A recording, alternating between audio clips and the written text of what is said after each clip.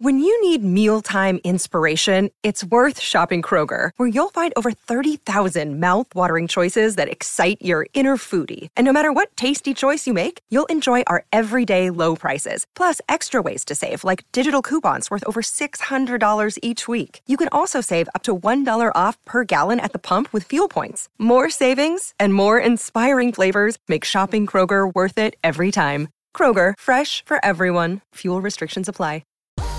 Hey guys, Akil Stokes here. In today's podcast, we're going to talk about what's going on with the Bank of Japan. What is this intervention? How and if it will affect the markets. But before we get into things, I want to remind you that we have a website, www.tier1trading.com. We've got some cool stuff on that website. We've got free workshops. We've got courses. We've got trial membership. So check it out, play around with it, and see if there's something that is valuable to your trading. So a few weeks ago, or maybe a week ago, depending on if I get this out on time, I put out a Trading Coach podcast episode called Insiders and the Power of Influence. I believe it was episode 703. And it wasn't all trading related, but in general, it talked about how we are influenced as human beings. It talked about kind of crowd psychology, herd psychology, and different things that marketers do to kind of convince us to take the actions that they want. And then we did relate that a little bit to the market and how the market is the very same way. And the cool thing about having so much experience in the market is that as I master, and I say master loosely because I don't ever believe that we master things, but as I get closer to mastery with certain things, my kind of growth mindset just takes me along different paths, and I want to understand more and more.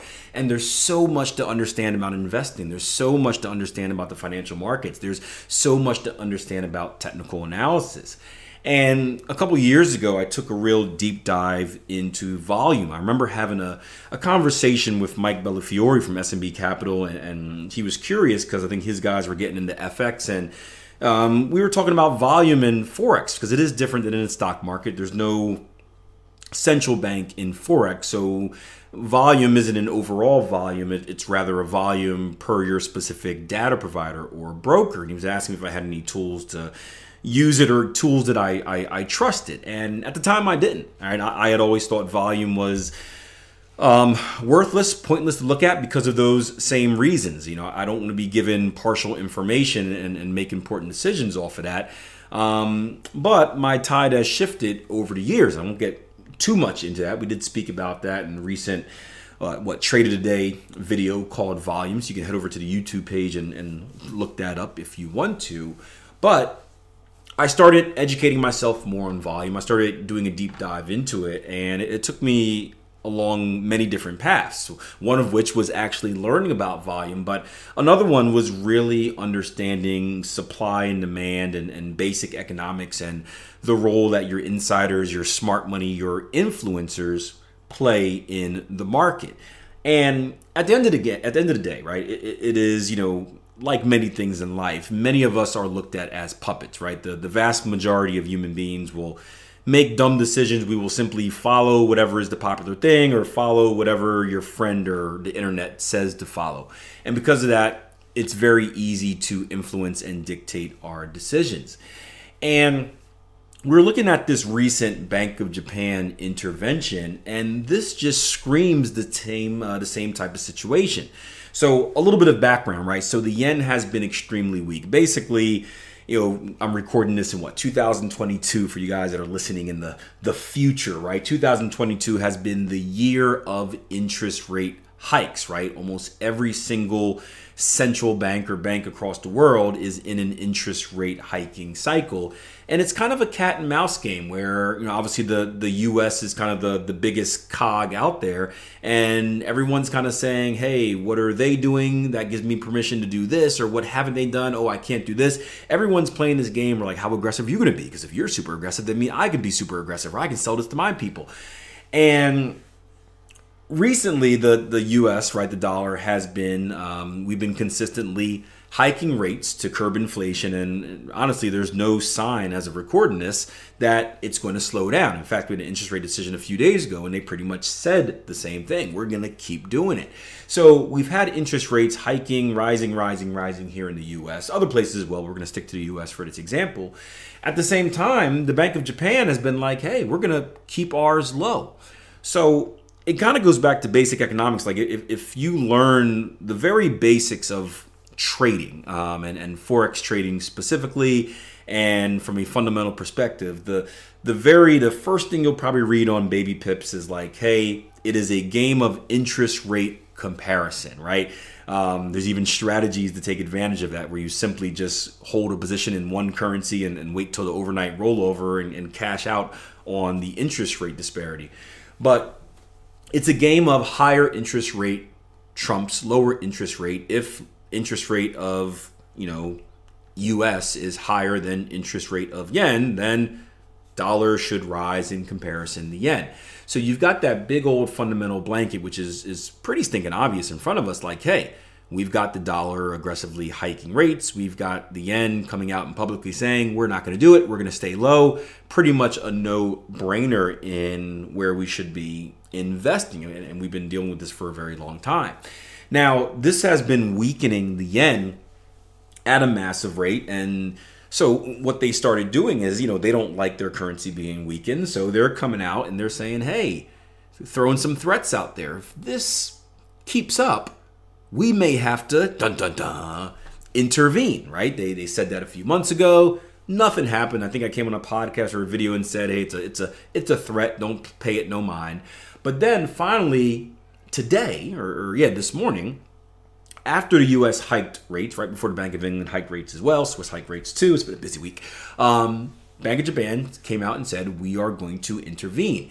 And as you can expect, you saw massive movement in the market. Now, I haven't looked at any news because I don't really do that, right? I read headlines for stuff for today, but I don't kind of pay attention like the clickbait news. But my guess is if I were to turn on CNBC or CNN or anything like that, right, the headline would be Bank of Japan intervenes. Bank of Japan intervenes. What does this mean? And fear. And this is a good example of that influence. Because if we don't know the information, and your common trader doesn't know the information, me years ago, even as a consistently profitable trader for a decade, but not very familiar with the fundamental side of things, I would take the same approach because I'm just not familiar with it. I would come out and I would say this, okay, we have the Bank of Japan, the fish of all fishes, right? Coming out and saying that they are going to intervene. They don't want the yen to weaken.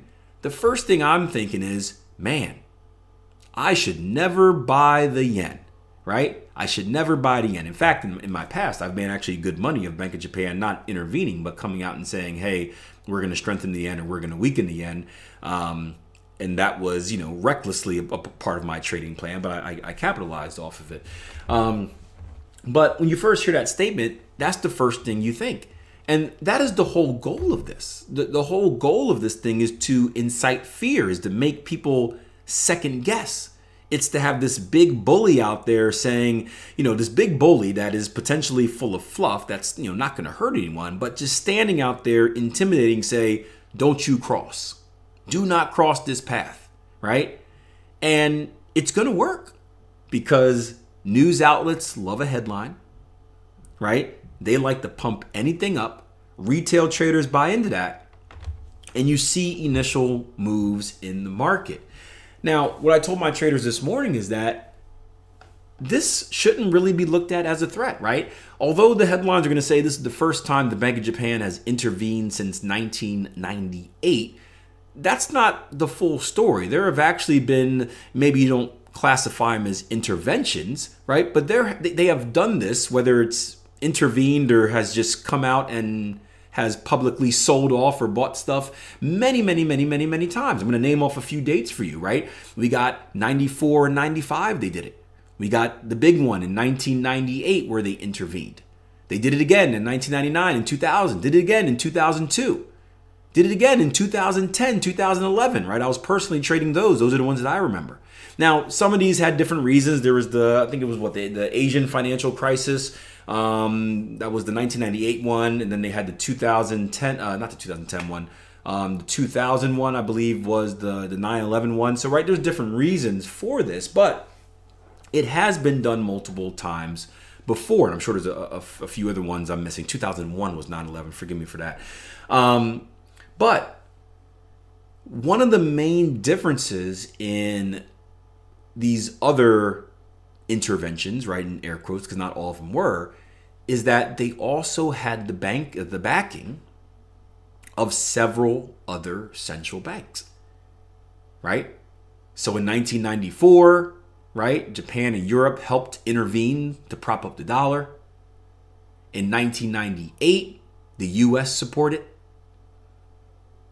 1999, I believe the Fed and the ECB supported. I may have that one wrong. Right? And same thing with 2011, right? The ECB and the Fed worked together.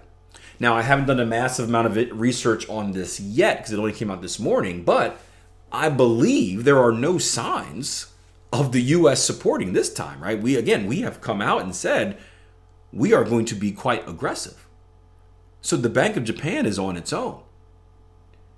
And historically, when they have been on their own, although we've seen an initial kind of sell-off, that initial fear, what has happened is a few days later, a few weeks later, maybe a month later, things have gone completely back to normal.